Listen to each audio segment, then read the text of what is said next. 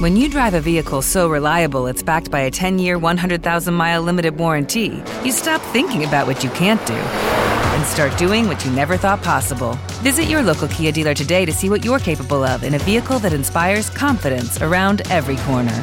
Kia, movement that inspires. Call 800-333-4KIA for details. Always drive safely. Limited inventory available. Warranties include 10-year 100,000-mile powertrain and 5-year 60,000-mile basic. Warranties are limited. See retailer for details.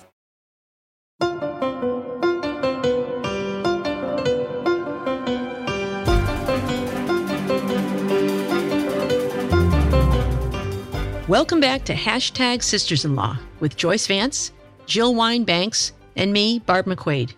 Kimberly Atkins-Storr is away this week, but she'll be back with us next week. Last week, we told you about our Hashtag Sisters-in-Law live tour, and the response has been amazing. We've heard from literally thousands of you. And so if you haven't had a chance to tell us where you would like to see us live, please go to the link on our show notes and fill out the form.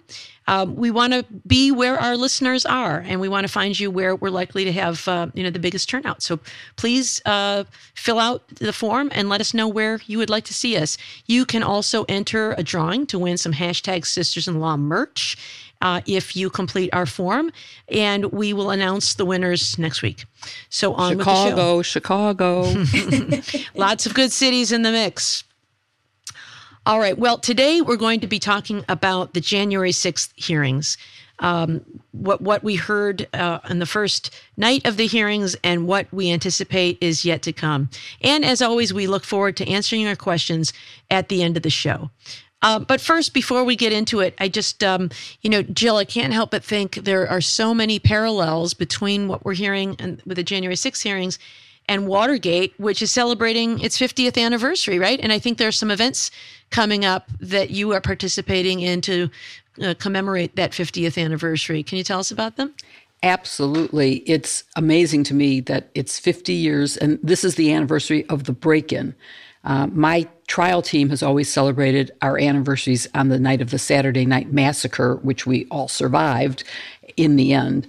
But this year, the Senate, because it's 50 years, the Senate staff has put together a reunion for the Senate staffers, the House staffers, and members, of course, as well, the Judge Sirica staff, the prosecution staff, and some of the reporters who covered Watergate.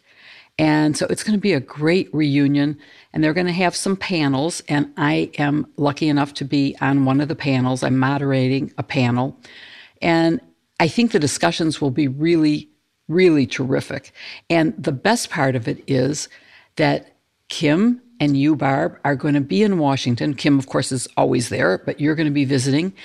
And so you're going to be able to join me at this event. And we're hoping that Joyce can change her schedule so that she can be with us.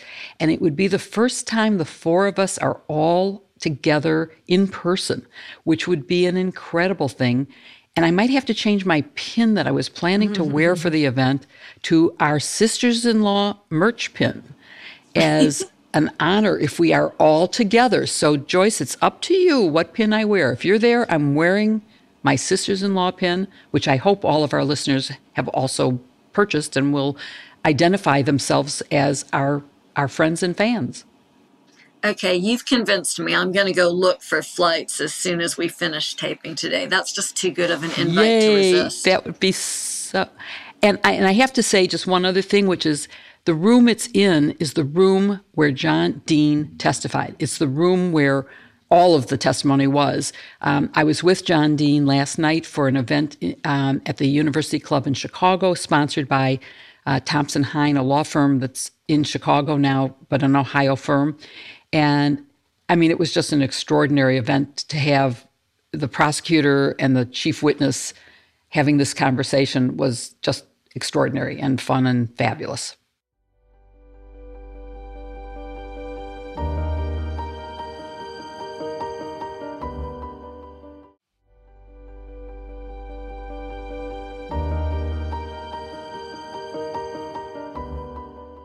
Let's start our discussion about the January 6th hearings that happened on Thursday night with a discussion about the opening statements.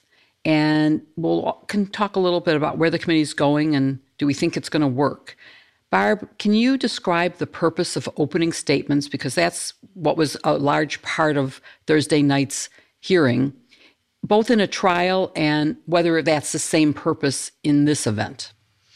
Yeah, an opening statement is used in a trial. It is kind of a roadmap for what the prosecutor and the defense attorney expect that the evidence will show. And I think it's important because it gives the jury or the audience, whoever it may be, some context for where things are going.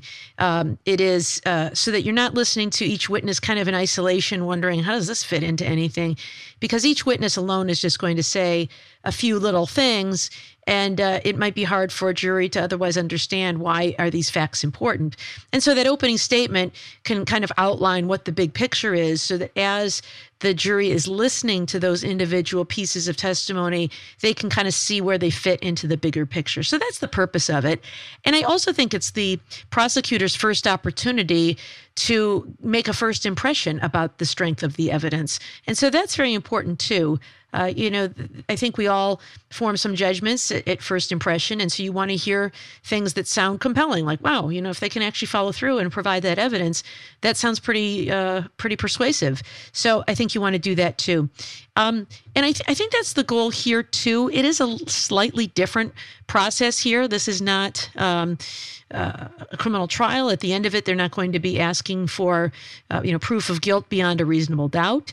Instead, I think their goal here is to help the American public understand exactly what happened here, and maybe secondarily to enact any legislation that might need to be put in place to fill some of these gaps. And then I suppose to some extent trying to persuade the Justice Department that there's an important criminal case here that they ought to bring. And so, I think they did an effective job of doing that last night.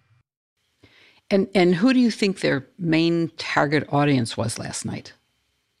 So a lot of people have been asking, so was this an audience of one, Merrick Garland? Is that who is the real audience here? And I think no, I don't think that's the answer. He has said to his credit that he's going to watch as many of the hearings and as much of it as he can, which I think is good because they can get leads from there and hear more about the evidence. So I think they'll want to do that. But I think the Justice Department will conduct its own investigation independently. They've asked for all the transcripts from the committee. And their job's a little bit different. They have to look at specific statutes to determine whether the elements of those statutes were violated and whether they can prove it beyond a reasonable doubt. I think instead the real audience here is the American people. No doubt in this country we have people who are already convinced that Donald Trump committed crimes and should have been in prison a year ago. I think there are probably also a segment of the American people who will never believe that Trump has ever done anything wrong. The group who he could shoot somebody on Fifth Avenue and would still vote for him. So there's that group. But then I think there's a huge swath in between of just reasonable, moderate Americans who, because they're busy with their lives and their work and other things, have not paid close enough attention to what's going on with this investigation. And I think for the first time may have been really amazed at what they heard last night. So I think that is the important piece of the audience here is the American people, because I think they need to be forewarned so that they can be forearmed against any kind of attack like this that might occur in the future. So I completely agree with you. I think we have to redefine success. I mean, success during Watergate was one thing. I think here the success means that the committee produces sufficient evidence to set the record straight for history, to build support for corrective legislation, and to persuade that swath of people, those undecided voters, that this is the truth and that they need to vote based on it, and to motivate even those who are already convinced that this is the truth to vote in numbers sufficient to make sure that we don't ever run into this again. And that goes down to not just the presidential vote, but to secretaries of state and all state legislatures, which are passing laws that could take your vote away. It's not to get to Fox viewers. There's no, first of all, Fox isn't even broadcasting it, but even if they did, I think you've identified that category of people who certainly believes the truth. And so I'm hoping that the committee will succeed. And Joyce, let's talk about the specific openings, not the sort of general purpose, but let me start with the Thompson opening and talk about what his key points were and whether it was effective and why or why not. So, I don't know if you guys were doing this. I was actually holding my breath, I think, for a couple of hours before they started. I just, you guys know how these things can go. You can get into a congressional hearing in which every committee member makes an opening statement, and it sounds more like they're taping ads for their next election than they are concerned about the substantive topic. It was clear, I'm going to say about 30 seconds into Representative Thompson's opening statement, that was not going to go on here. It was very clear that this was not about political theater. It was about substance. I thought he did some things early on before he got into the substantive arguments that he was making that were very effective. He talked about how this was important not for everybody. He acknowledged the gorilla in the room, right? This isn't just about Democrats and Republicans. This is about the country. It's a little bit trite, but it needed to be said. And he said it, I thought, in a really effective manner. I'll tell you, one of my friends who's a very conservative lawyer in Mississippi, and not the kind of person who was inclined to watch this, couldn't even bring themselves to say anything bad about Benny Thompson. They just said, he has such a beautiful voice. It's compelling. You always want to listen to him when he's speaking. And I think that that's what happened here. So this is where he focused. He focused on this notion that Trump had knowingly spread claims about election fraud that the people closest to him knew were false, that he tried to use apparatus of government, he tried to use the courts to perpetuate his own rule over the country, because that's, I think, what he was contemplating, ruling the country. And then when everything failed, he sat back and permitted the attack to proceed uninterrupted. And where he honed, you'll recall that it was Benny Thompson who, in his opening, who played the first video clips for us. And this was this really discordant clip of Bill Barr, the Attorney General of the United States, who has put himself out as this sort of grandfatherly conservative figure, using terrible language to, in essence, demean the former president of the United States. And so, he's being asked, I think, by Tim Hayfie, Barb's and my former colleague, who's heading up the committee staff, but he's asked questions about, well, what did you tell the president about his claims of fraud? And he says, it was bull. And this is a very powerful, I think, piece in Thompson's opening. Liz Cheney ranged a lot further. I know we're going to talk about her in a minute. But Thompson was much more constrained and focused, and I thought it worked really well. And, I was moved by a lot of it that was his references to the Civil War, to protecting the Constitution against all enemies, foreign and domestic. And he really emphasized the domestic. And his references to Abe Lincoln and how Lincoln had thought he was going to lose re-election and had written a letter which he had all of his cabinet sign, basically saying that they would accept and help in the transfer of power. And for some reason, that really moved me. But also, he did stress that this threat to the will of the people ruling our country is not over. But then I wondered, he did promise never before seen video. And I want to ask you, Joyce, if you think he overpromised on the unseen footage, or am I in a minority? Because I know on Twitter I asked, and most of my responses thought it was terrific. I felt like it was probably definitely never before seen. It was literally true, but misleading because it looked like all the other video I'd seen. Did you think that it was overpromised? I think your point is well taken. This committee has to be very, very careful. They have to underpromise and overdeliver. Every prosecutor knows that, and this committee has to live and die by those same rules. And so, when you say never before seen, that does raise expectations. I actually didn't have a bad reaction to this at all. And I had wondered if they would do this successfully, and I thought they did.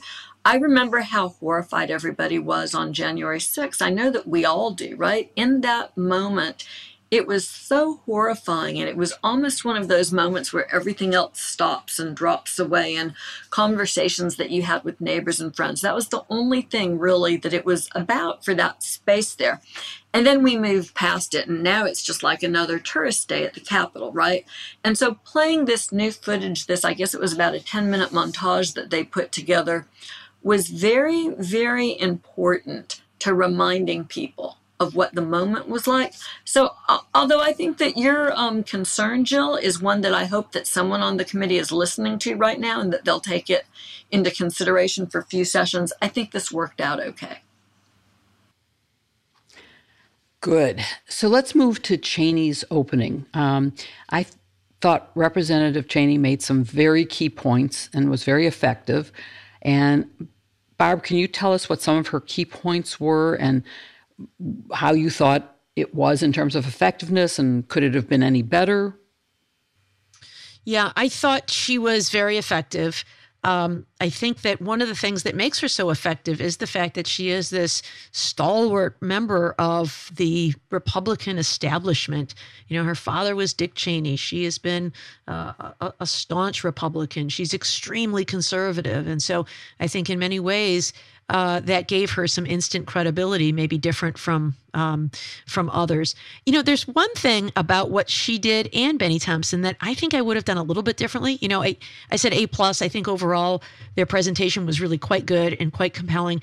I don't know about you guys, but when I did opening statements, what used to drive me crazy, and I would watch some of our prosecutors from time to time, is they'd have this really long wind up before they really got into it. You know, my name is X, I'm a prosecutor, our Constitution requires yada, yada. What I say is not evidence, you know, and like, by the time you actually get into it, you've been talking, you know, about these principles of justice, et cetera, for a really long time, and you kind of lose them. Like I remember being taught at one of these trial practice things that you've got about 30 seconds to capture their attention. And if you don't, you've kind of missed it. And so all of the stuff, you know, the lecturing, the preaching, the putting it in historical context, all that sort of stuff, I would have saved that for a little bit in. I would have started, bam, with the evidence, you know, showing the videos and talking about what the evidence is. And then, as I did in opening statements as a prosecutor, you know, you pause after you've kind of laid out the big picture and you say, now let me introduce myself and my colleagues here. Here's who we are. Here's our job. Here's why we're here. But you start with the pow, you know, right in the kisser. Like one example I remember in one of these courses was the TV series Breaking Bad, which opened with the very first thing, not with, now this is Walter, and he's a high school teacher, and he teaches chemistry, and he's about to encounter some challenges in his life. Instead, it begins where he's racing across the desert in an RV, and he's being chased, and like you don't know why, right? And then you kind of fill in the backstory of later, right, with some of the details leading up to it. So that's just one, you know, probably nitpicky thing that both of them started with the, I'm a member of Congress, and I'm going to preach to you why this was so bad. Rah, rah, rah. You know, I'd rather like start with the evidence. But she did say some things in that part that were powerful. She did lay out, I think, what we were going to hear last night, as well as what we might expect to see in the upcoming hearings. So in that way, she did provide that roadmap and the context for what the evidence is going to show. I thought that was important. And then she did say one thing that I thought was really compelling, which was the day will come when Donald Trump is gone. This to my Republican colleagues in Congress, the day will come when Donald Trump is gone, but your dishonor will remain. Ooh, I thought that was a really powerful moment. So I thought overall really quite good. And I thought she did what a good opening statement is intended to do, which is to lay out that roadmap of the evidence. And I thought that her very alliance with the Republican Party gives her credibility because people won't be able to say about her that this is simply politically motivated. I agree about that one line. That will be one of those that will resonate for many years and will become symbolic of these hearings. But I do agree with you that I would have started differently. I think in general, there was too much focus on the violence of January 6th. And what this hearing has to be about, in my mind, is the entire coup plot. It's everything. It's not, January 6th is one element of what they planned. And there's no question they laid out knowledge, intent, plan. That was clearly there. But And they do mention, and in future hearings, we will be covering these other elements, the Eastman memos, et cetera, the fake elector slates. But I would have spent more time on those things, not completely, you can't do it all in one night, but I would have fleshed those out and made it more important. And I would have started with the whole context and then moved to the January 6th violence. So that's one difference I would have had. But I wish that Kim were here with us today because she has all the political answers. But let me ask both of you, what do you think about the politics of this for Representative Cheney? She's apparently trailing in her reelection bid, her leading GOP primary rival by 28 to 56. I mean, that's a huge, huge percentage differential. And so I don't know, do you want to predict the outcome, what it means for her? Will she get the nomination to even run again? Well, I was going to go out on a political limb here, and say I think Liz Cheney is playing a long game here. I don't think she wants to be a part of the Trumpist party, but she's got some years left in her career, and I think she envisions a Republican Party that can turn itself around, and that's the party she wants to lead.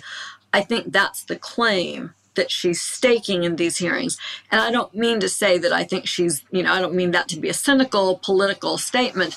I think that that's literally her conviction and her courage, that she's willing to do that. She's not like these other folks who are just concerned about getting reelected. That said, Wyoming is a little bit of a Cheney preserve. I wouldn't write Liz Cheney out. I suspect that she's got a couple of tricks up her sleeve. She's a fine politician. She knows how the game is played, and I would be stunned if she didn't come out of the primary. Excellent.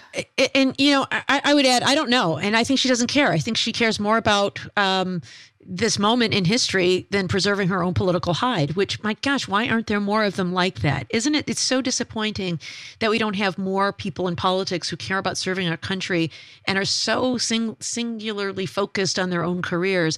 And I think she's willing to sacrifice her career if that's what it takes. If people are going to vote her out of office because she did what she thought was the right thing to protect our democracy, then shame on them and good for her. But like Joyce, I think she may not be able to be elected to Congress in her state of Wyoming, but I'll bet you down the road, she could be elected president by the entire country. So I think that, when you do the right thing, things tend to work out for you. I have to say I agree with everything you said, except that her politics is so conservative that I'm not sure that the whole country will support her for president. But I think she could be a very credible Republican candidate for the presidency. And let's just take one more part of the opening night, which is, it's sort of part of the overall start. And Barb, you've already given it a grade. Joyce, do you want to say how you thought overall the opening night was? I thought it was great. It was substantive. It was compelling. It even had prosecutorial merit. There was this layout of the evidence. They told us what the evidence was like, and they talked about the confidence that they had in the evidence. So all in all, I think that this was a good night for the Democrats, but I'm going to caveat it this way. The real problem isn't how the people who saw the hearing reacted. The real problem is the people who aren't watching the hearing. And that's something that I'm not sure that they've fully gamed out and addressed. I'm not sure it can be gamed out and addressed. Perhaps that's something that all of our listeners can do. If like me, you live in a conservative place and have conservative friends, maybe you can convince a couple of them to watch some or all.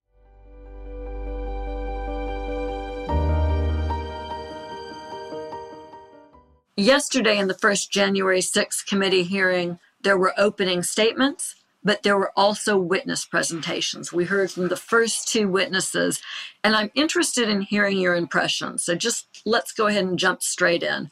Jill, the first of the two witnesses yesterday was Capitol Police Officer Carolyn Edwards. Why do you think she was the first witness the committee chose to put on? So, keeping in mind my comments about I wouldn't have started with the January 6th violence if it were me planning the hearings, but I thought she was an extremely effective witness on that because it was very real and very personal.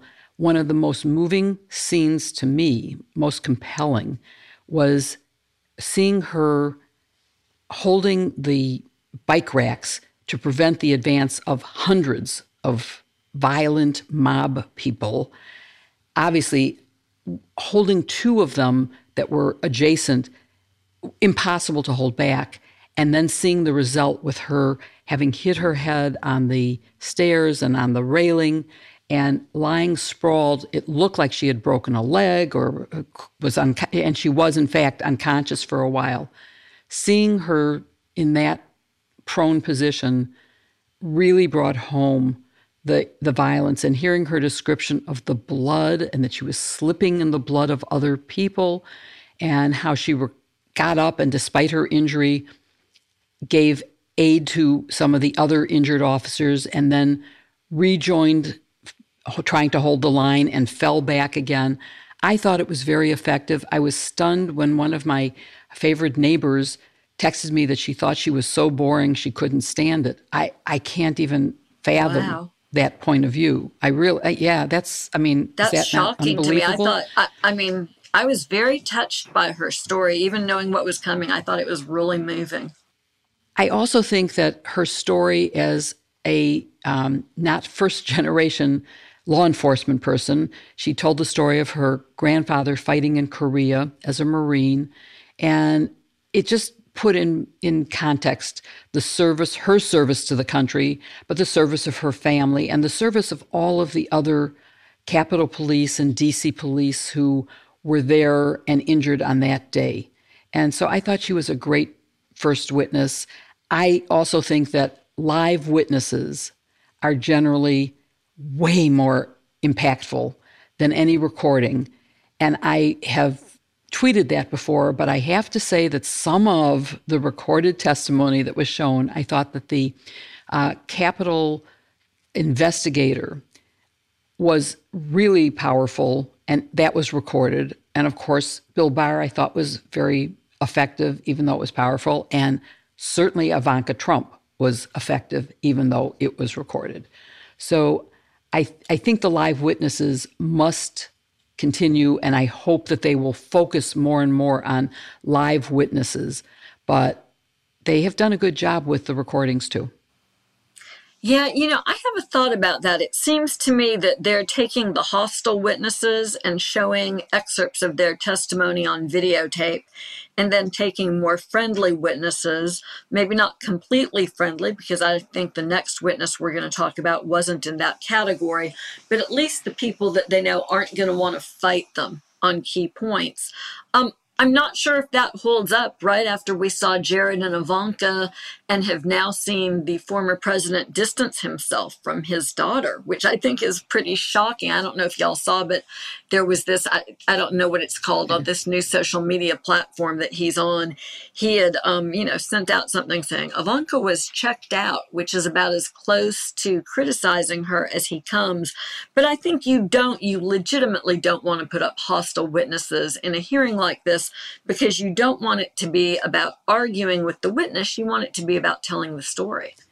I agree with you, but at least one of the witnesses in that category has already protested that his video clip was taken out of context.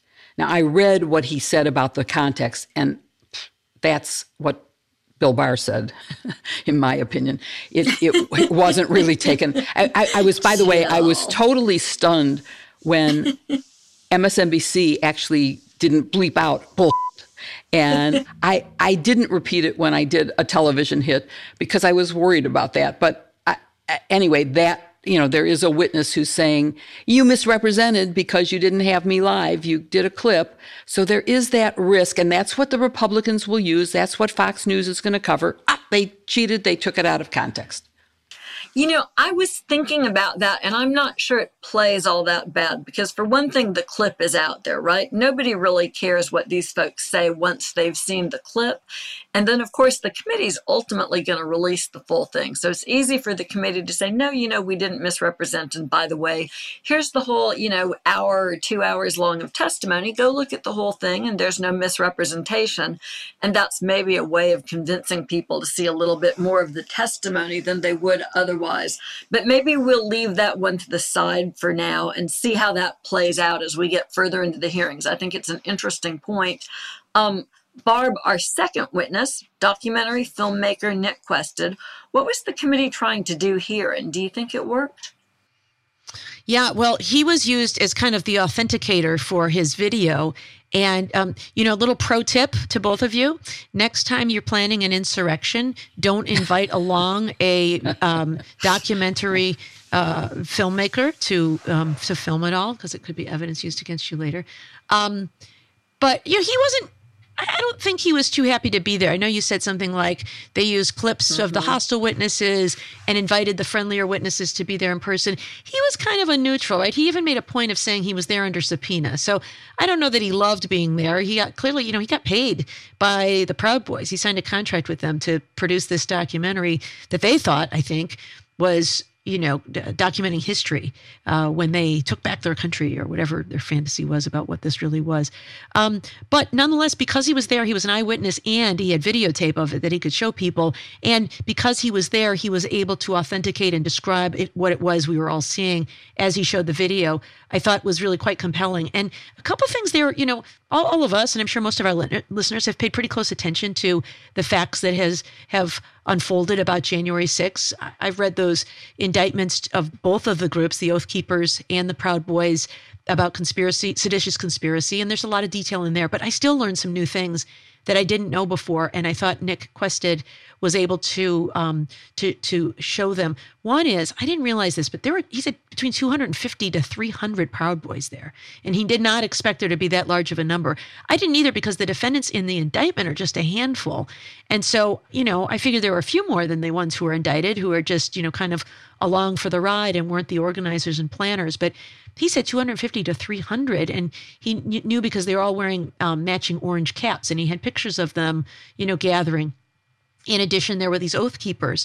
We had heard previously about their meeting the night before in this parking garage, where they kind of coordinated, what it was they were going to do. So that was all interesting. And I imagine, I don't know what the real number of Oath Keepers is either. Was that more like a 250 to 300?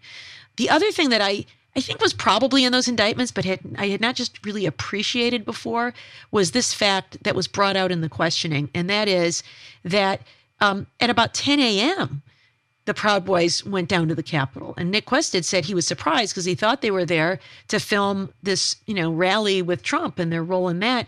And instead, they didn't go to the rally. They went straight to the Capitol at about 10 a.m. And it wasn't until noon, when Trump made a speech and said, we're going to march to the Capitol, that the rest of the group came down. And so it seems that what they are suggesting is that the Proud Boys and the Oath Keepers, and talked about the surveillance of the Capitol and figuring out the best points to breach it, that their job was to first break down the doors and then to let the big fans in the red caps who just showed up to be able to walk right in and follow their way in and create such a scene of chaos and such havoc that they would have to evacuate the building and wouldn't be able to certify the vote.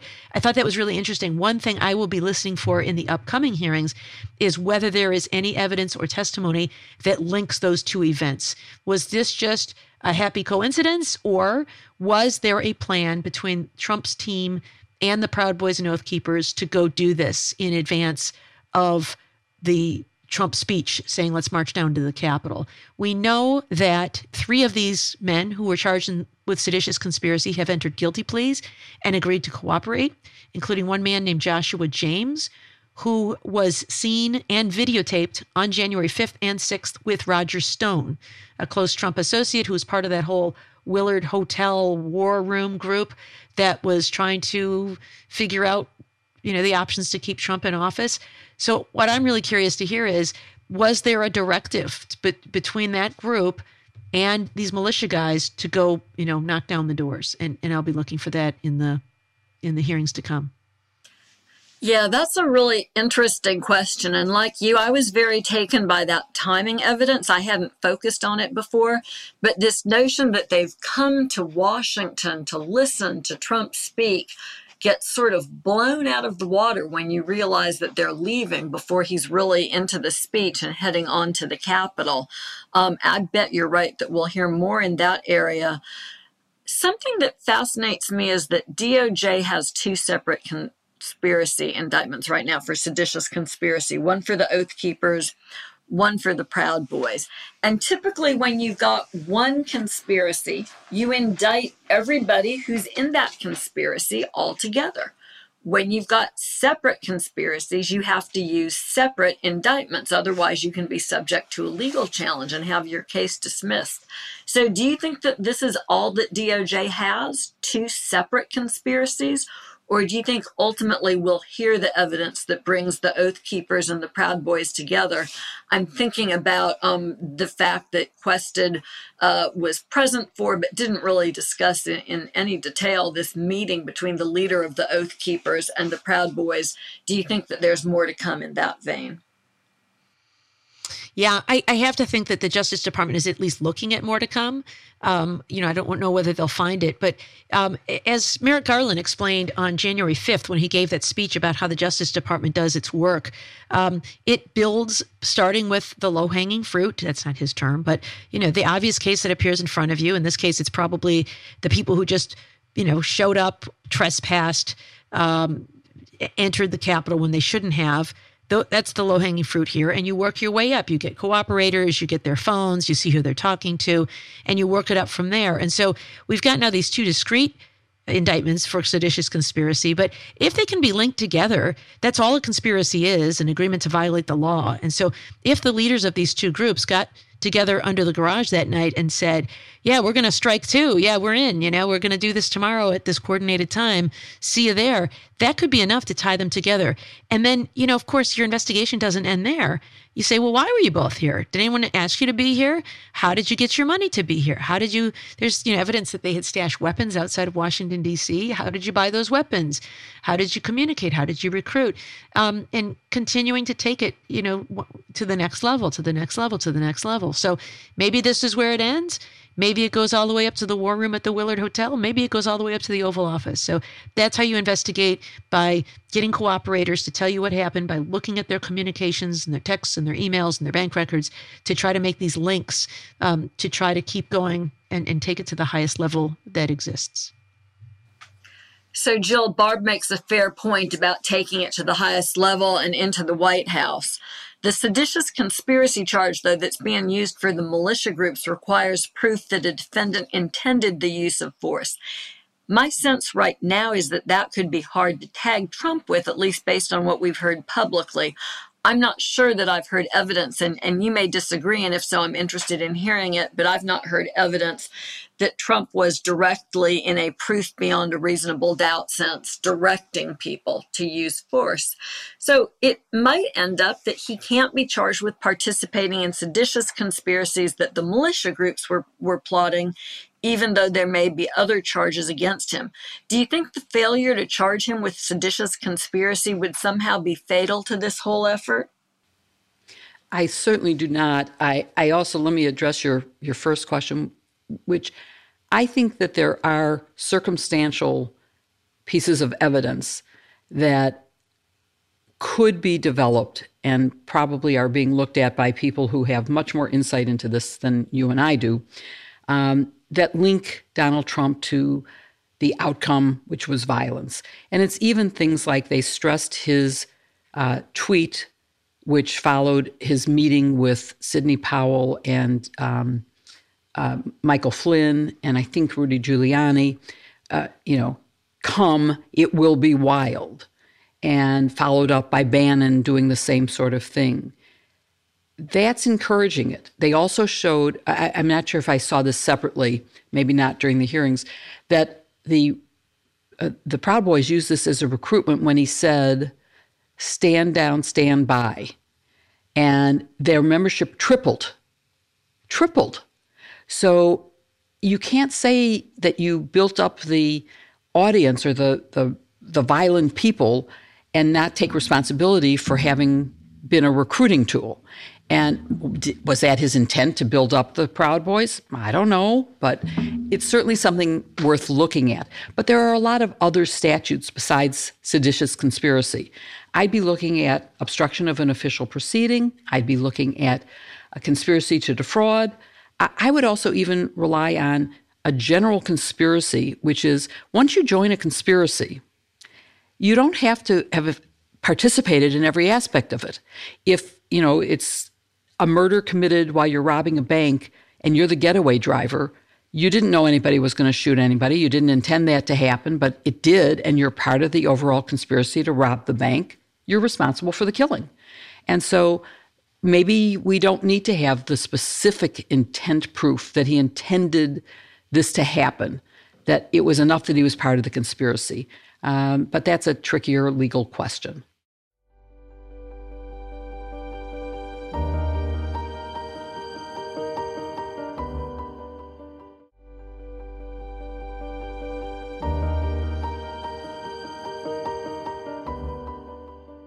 Well, Thursday night was just the first of 8 planned hearings. There are going to be 7 in the month of June, and then the 8th, a recap in September.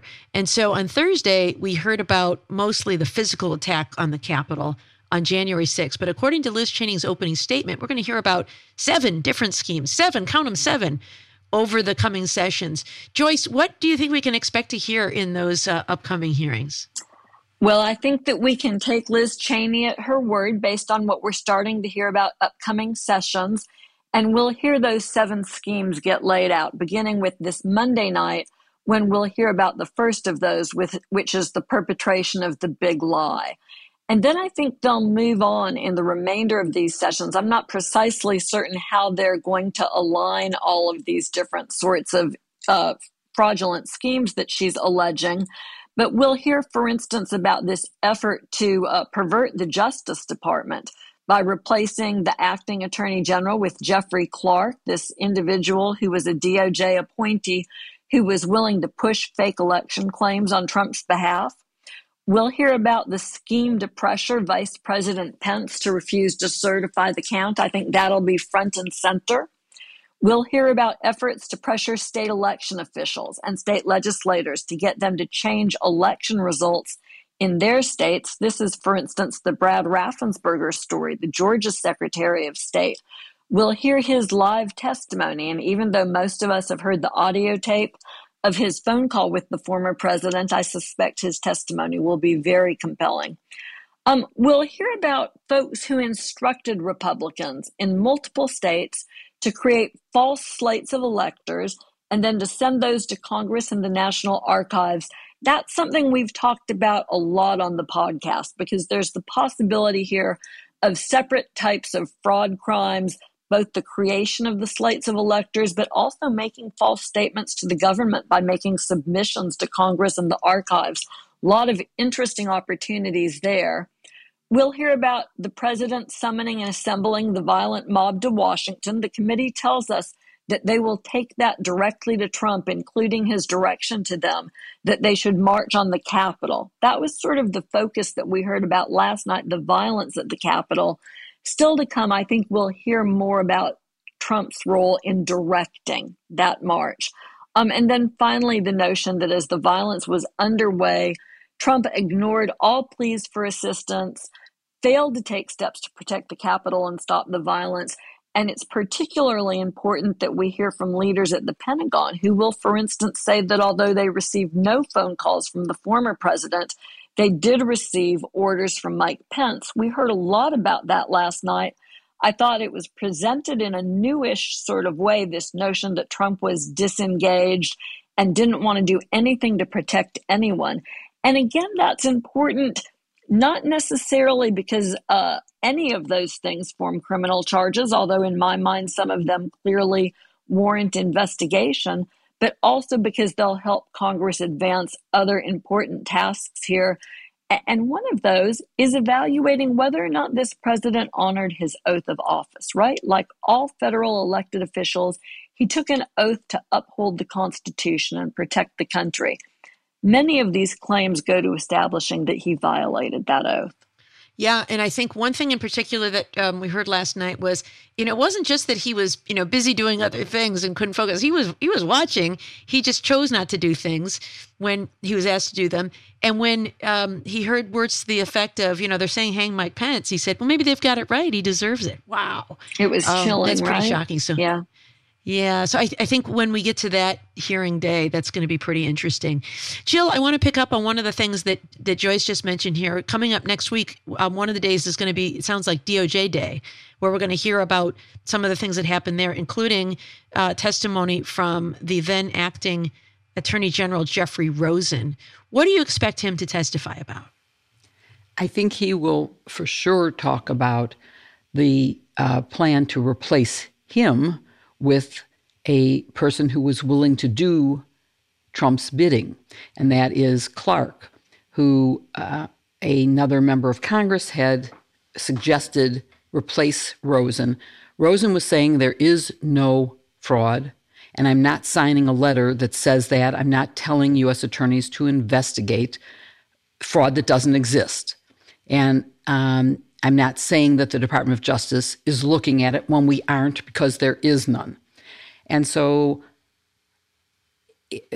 Donald Trump was very unhappy with that and was threatening to fire him and replace him with Clark, who was quite willing to do that.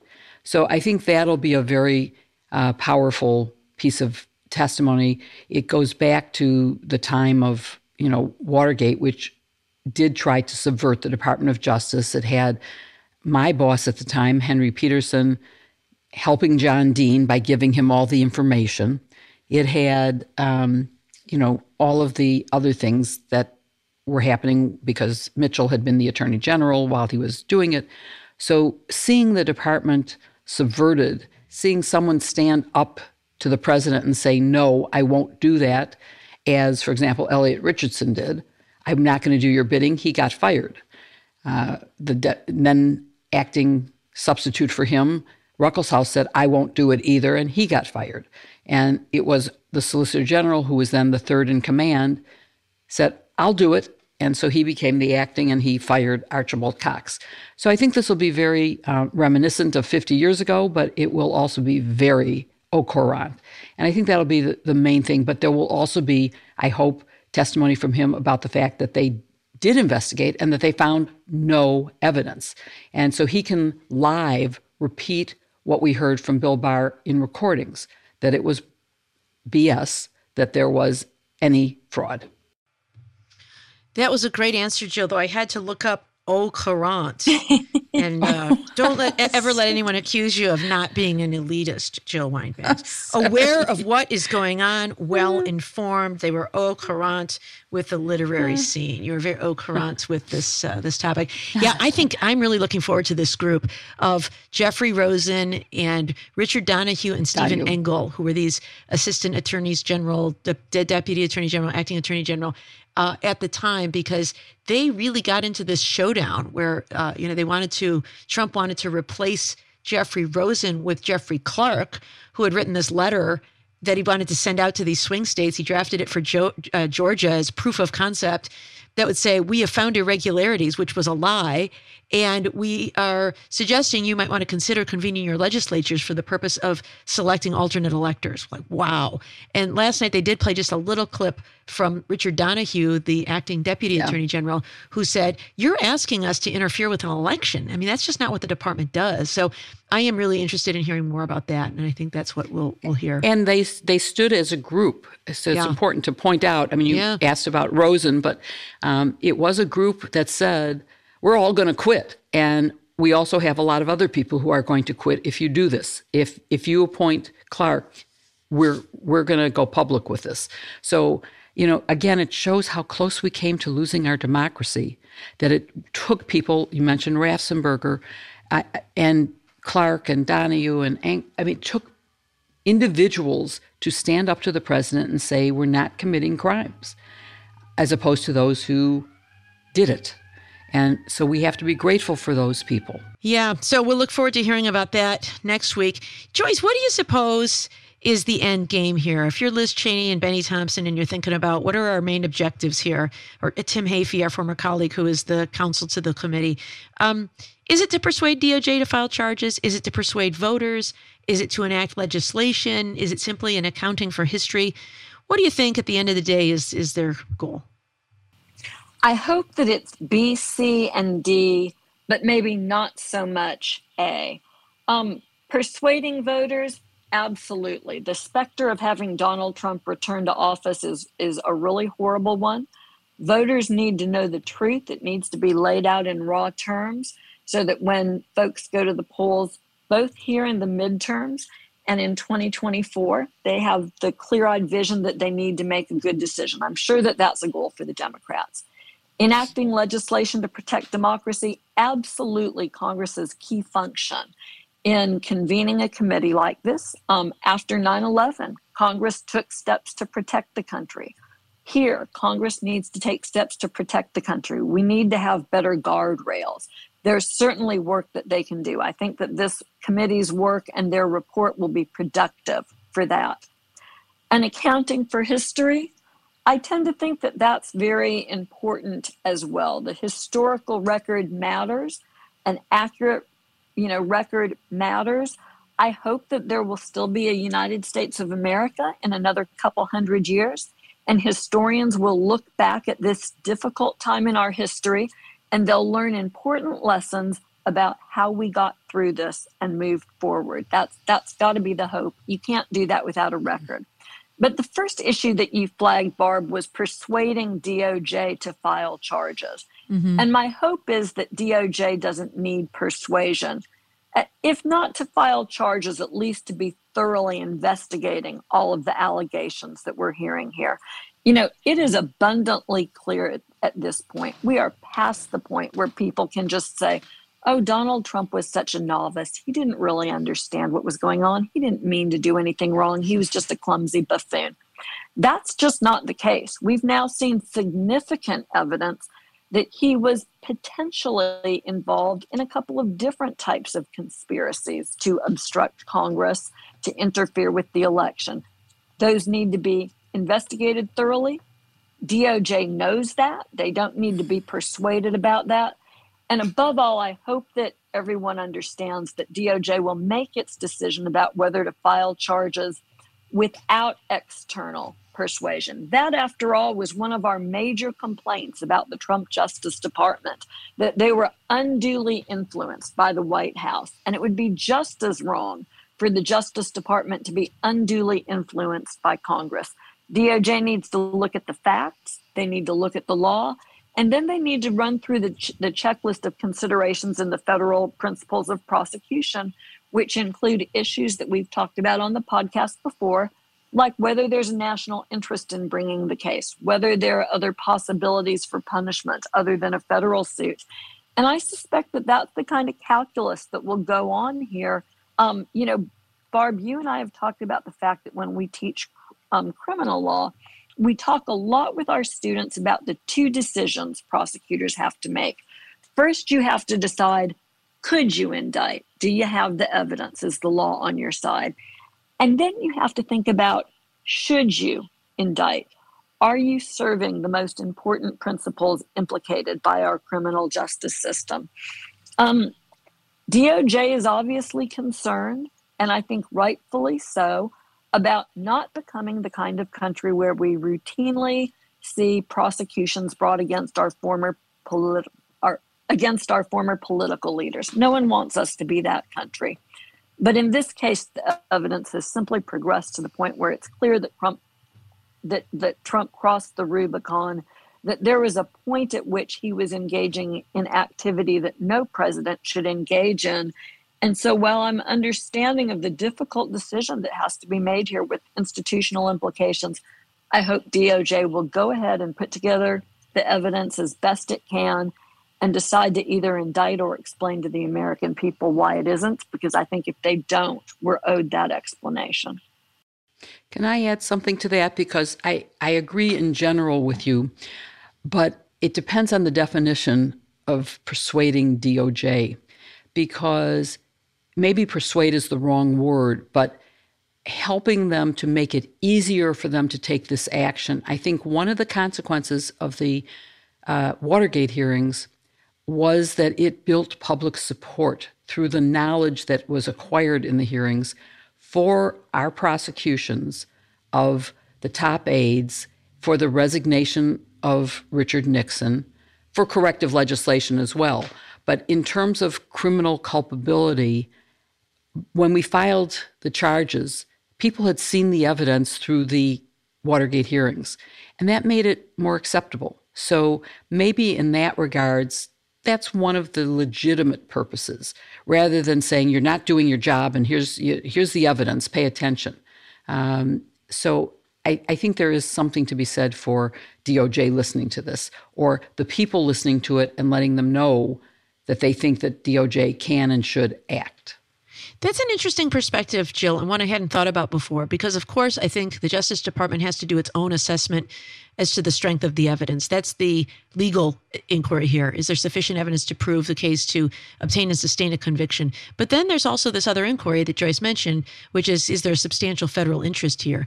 And right. I think one of the things they have to think through is what would the world look like if we do charge, and what would the world look like if we don't charge? And on the do charge side, I think you have to think about civil unrest, civil war, huge public backlash. But if the country has reached a point where they believe that this happened and there would be an uproar if he weren't charged, maybe that changes the calculus about that substantial federal interest part. Hadn't thought about that. That's a good point. See, this is what concerns me, though. I think DOJ shouldn't get too far into looking at these sorts of considerations about what the public thinks. I think ultimately DOJ has to say, is the evidence there? Is the law there? Is this the kind of case that the Justice Department should be in the business of bringing? Because we don't want them to stray too far into public opinion, and I don't think that's what y'all are suggesting. I'm just sort of making that point, which I've heard floated. I think this whole national interest calculus looks something like this. If we don't indict a former president who engages in an insurrection, then who are we? And do we want to be that country? And I hope DOJ will say, we don't want to be that country. If he did this, we need to hold him accountable. Well, Jill, let me ask you one last question here. And that is, I agree with Joyce. I don't think we want the Justice Department to be independent. We want them to make these decisions based on their own assessment of the facts and the law and the substantial federal interest here. And I think one thing you're not going to see, because of a respect for that independence, is tweets from Joe Biden urging them to indict, the way we did with Donald Trump. Why haven't we charged Jim Comey yet, or Andrew McCabe, or whatever it was? And I think that would be sometimes referred to as improper command instructions. You're supposed to make people make these decisions for themselves. So I think that would be improper. But there is a role. President Biden, no doubt, picked Merrick Garland to be his attorney general because he respected his judgment and his independence and thought he would restore public trust to the Justice Department. There is a role, though, that would remain for Joe Biden, right? If the Justice Department were to charge Donald Trump with a crime, the president still has a role here that echoes a bit with the Nixon case. Do you think there's any chance that Merrick Garland could indict former President Trump and Joe Biden would pardon him immediately before we had that long national nightmare continue? Exactly. I have an evolved viewpoint on this. During Watergate, I felt that there was no reason not to indict a sitting president when the evidence was as overwhelming of his guilt. And also because I worried about jury nullification when you indict all of the people who helped him, and he's the ringleader and he's not indicted. And because I just think it's right. It's the right thing to do when you have a guilty person. They have to be held accountable. And I didn't accept the arguments that it would interfere with his conduct of the presidency. Certainly, I thought the minute he resigned and was a private citizen, he should be indicted, and urged Leon Jaworski that we should do that. As we debated it, Ford, who had become president, pardoned him, which ended it. Once you're pardoned, there's nothing you can do. And I was angry. I was upset. I thought that was completely wrong and that he would never be held accountable. I then, many years later, maybe 5-10 years ago, was on a panel with Gerald Ford's son and with Benton Becker, who was a young lawyer tasked by President Ford with delivering the offer of pardon to Richard Nixon. And in delivering it, he was told to show him a Supreme Court decision that says, in accepting a pardon, you are admitting your guilt of that crime. And I was very moved by the discussion, the facts presented by Benton Becker about Nixon's reaction and acceptance.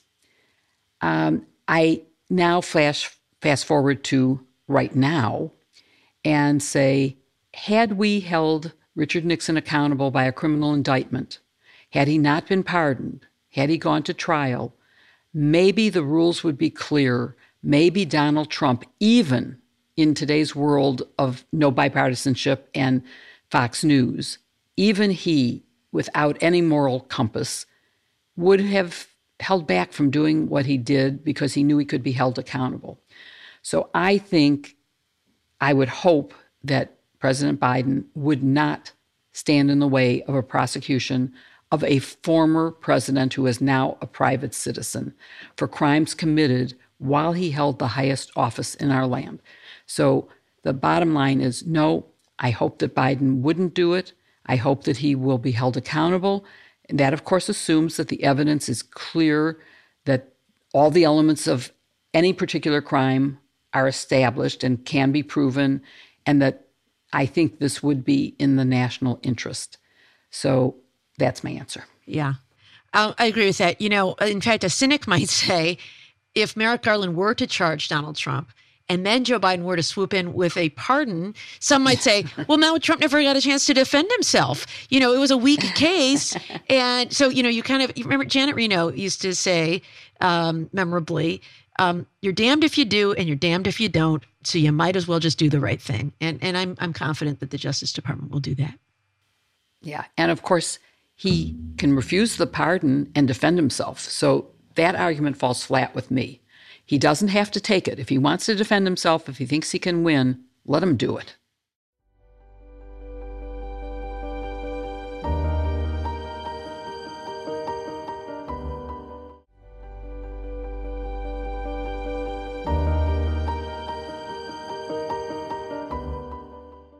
Well, now it's time for our favorite part of the show, the part where we answer listener questions. We love these questions. Please keep sending your questions.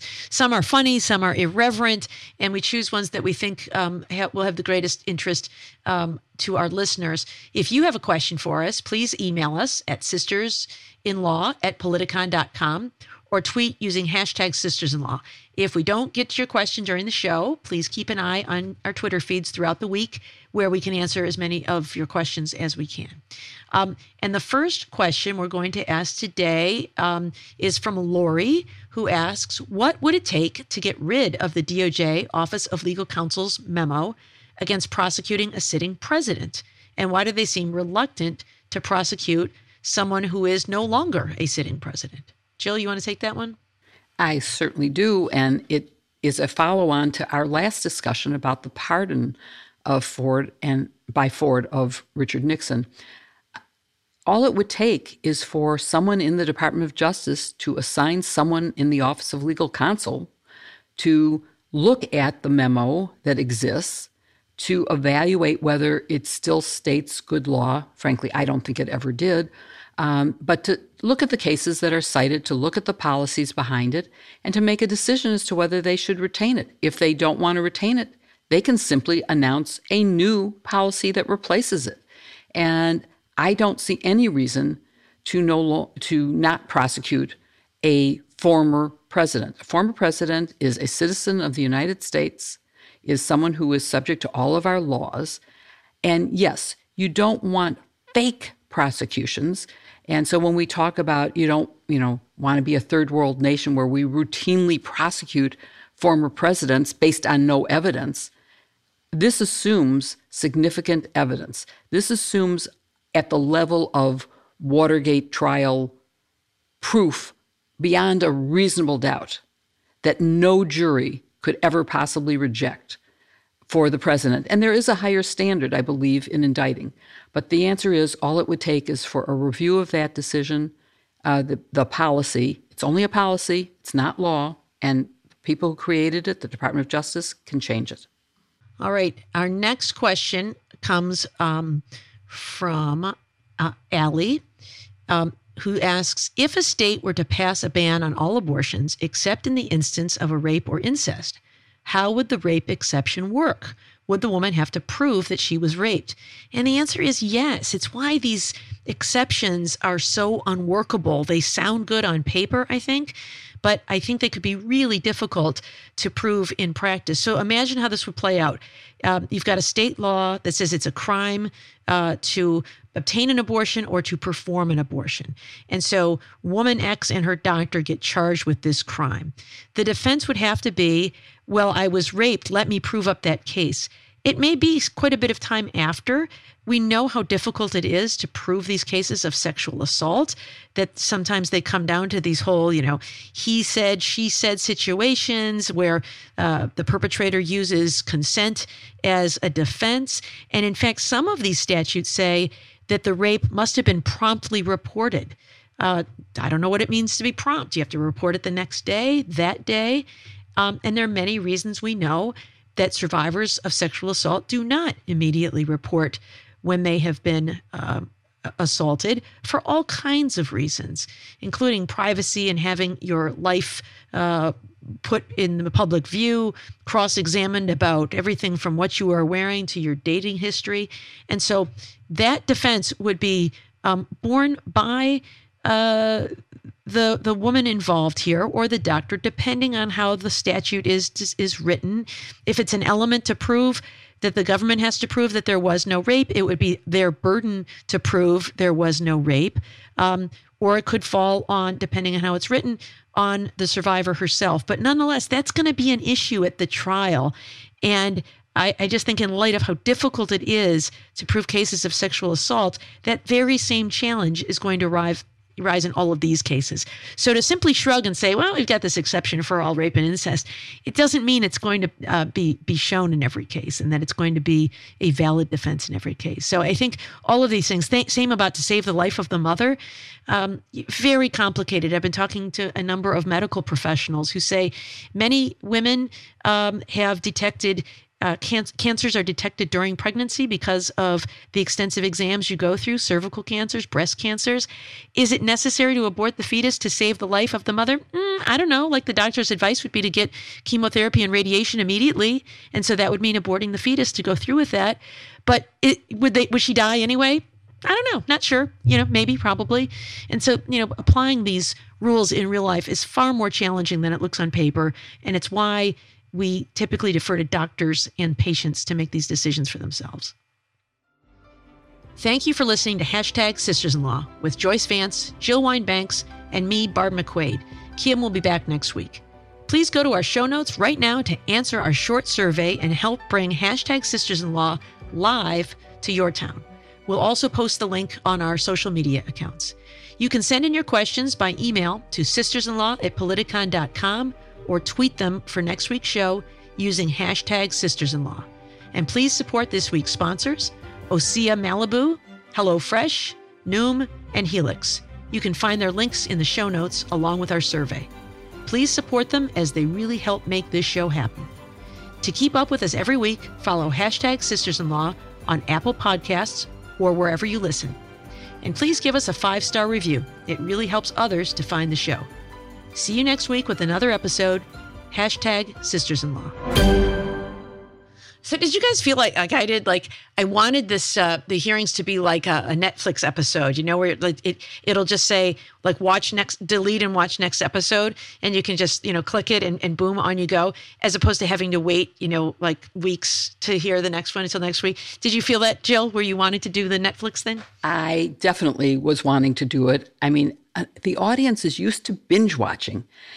I'm disappointed even in things like Gaslit, where I have to wait week to week. I'm disappointed that the CNN special, Blueprint to a Scandal, is 2 episodes on one Sunday, and now I have to wait till next Sunday for the second 2 episodes.